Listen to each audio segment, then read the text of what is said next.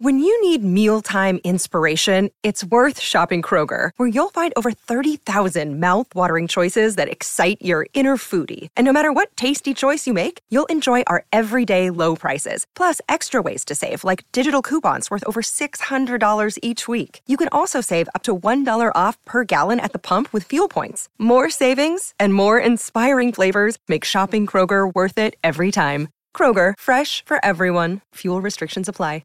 With threats to our nation waiting around every corner, adaptability is more important than ever. When conditions change without notice, quick strategic thinking is crucial. And with obstacles consistently impending, determination is essential in overcoming them. It's this willingness, decisiveness, and resilience that sets Marines apart. With our fighting spirit, we don't just fight battles, we win them. Marines are the constant our nation counts on to fight the unknown. And through adaptable problem solving, we do just that.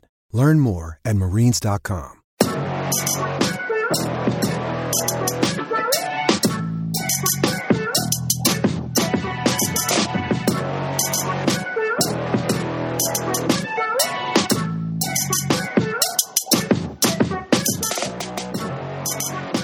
Welcome back to The Blackout. Today we have a guest back on the show from earlier this season. He is Elton Hayes. He's a beat reporter for the Penn State Nittany Lions, covering for CNHI. Elton, welcome back to the show. How are you today?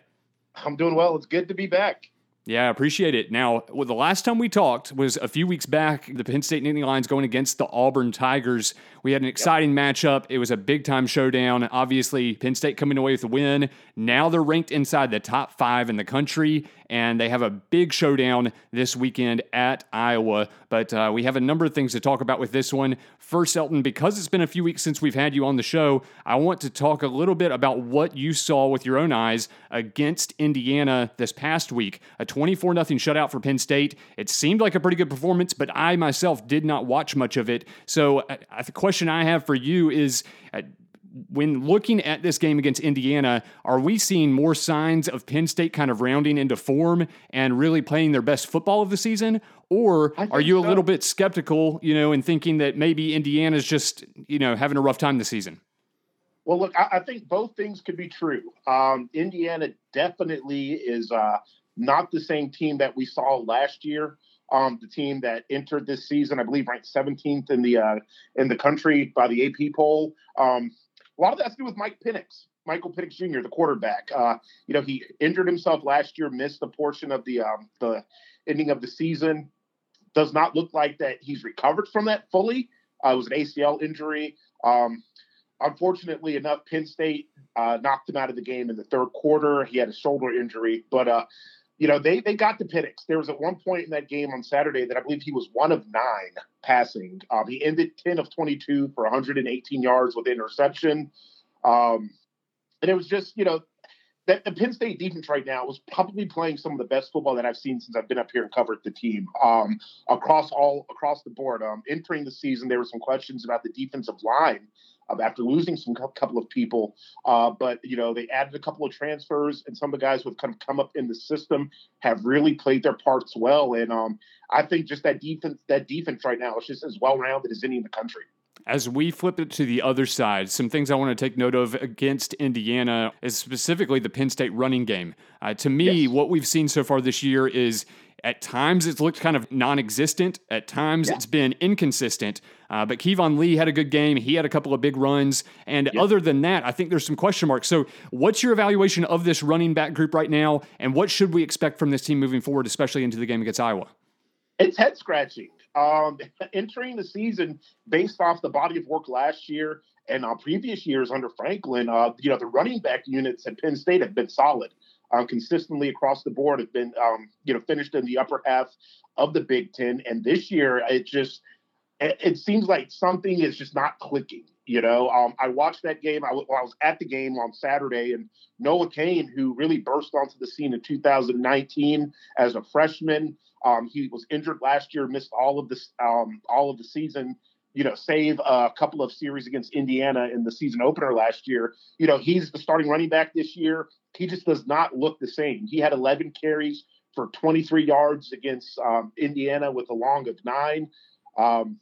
We spoke with Mike Yursich earlier today, And, we asked him, specifically about the running back group. And he was saying, the guys will continue to get carries as long as they're doing their jobs.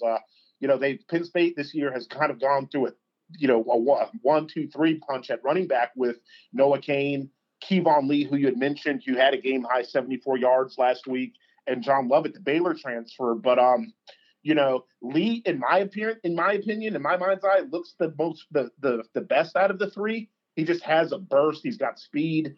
He just runs with authority. But we'll see. That's something that I know the Penn State coaching staff is kind of scrambling to fix right now, finding out what's going on with this run game.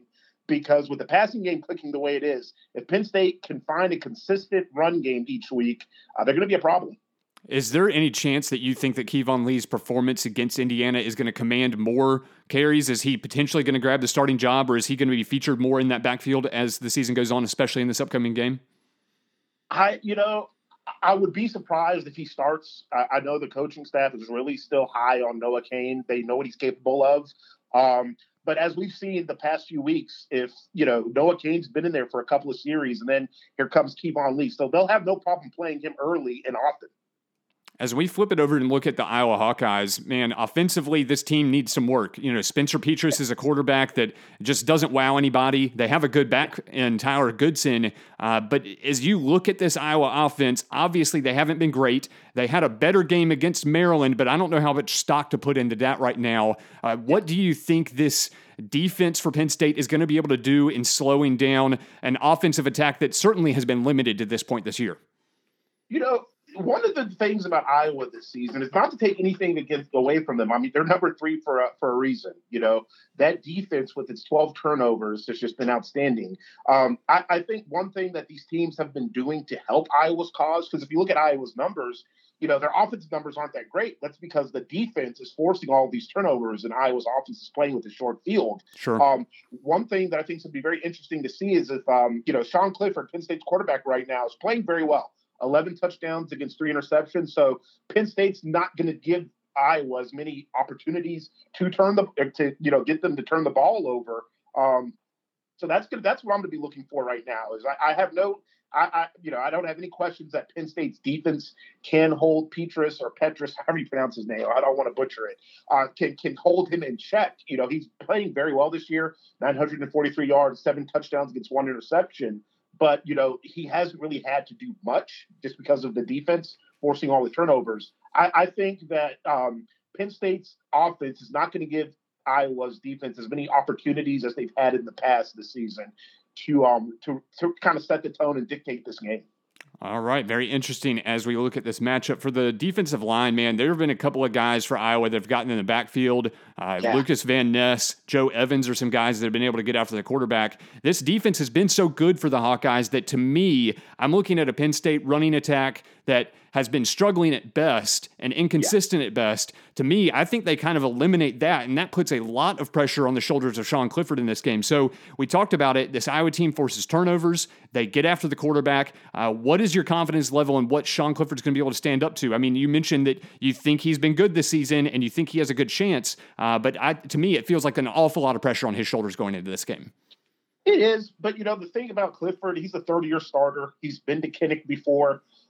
He's played in big games, and I don't think Mike Yursich is going to put him in an opportunity where the moment is bigger than what he can handle. We've seen that we talk about that run game kind of struggling for Penn State, but Penn State this season has kind of used the short passing game as an extension of the run game. I think we're going to see Yursich kind of dial up some more plays like that, and not give Clifford the opportunity to force the ball too much. How much do you think that the Penn State wide receivers are going to be able to take advantage of this secondary from Iowa? We talked about how skilled they are at forcing turnovers and that kind of thing, mm-hmm. But with the speed that Penn State has offensively, especially on the outside, what do you think they're going to be able to do? Are they going to be able to take some shots downfield? They're going to try. They're going to try. That's something that Yursich loves to do. And he's all about that up-tempo, deep ball offense. And, with you've got two guys in Parker Washington and Jahan Dotson, who are obviously the two, stars of this offense. But I'm looking for Keandre Lambert-Smith, the third receiver in that rotation, to really kind of emerge as the unsung receiver out of this game. I think you're going to see him with just Dotson commanding so much attention, and rightfully so, and Washington doing the same. I think Lambert-Smith is going to he's going to be the beneficiary of some deep balls this week.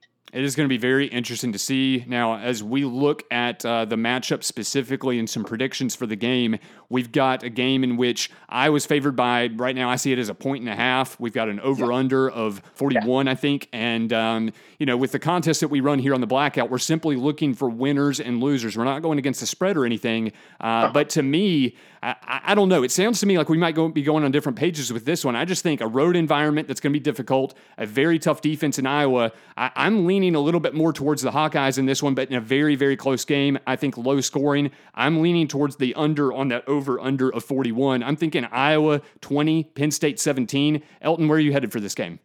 I'm close to you, just on the other end of the spectrum. I've got Penn State 27, Iowa 24. Very, very interesting. And you think this is going to be a little bit higher scoring game, up in the mid-20s?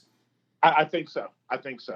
Very, very interesting. Elton, you were perfect, spot on when we touched base with you with the Penn State Nittany Lions and their matchup against Auburn. Certainly our listeners are going to be interested in what you have to say again this time, but it'll be interesting to see what goes down this weekend. Hope you have a good time in Iowa. Thank you, Ed, and I look forward to joining you again later on in the season.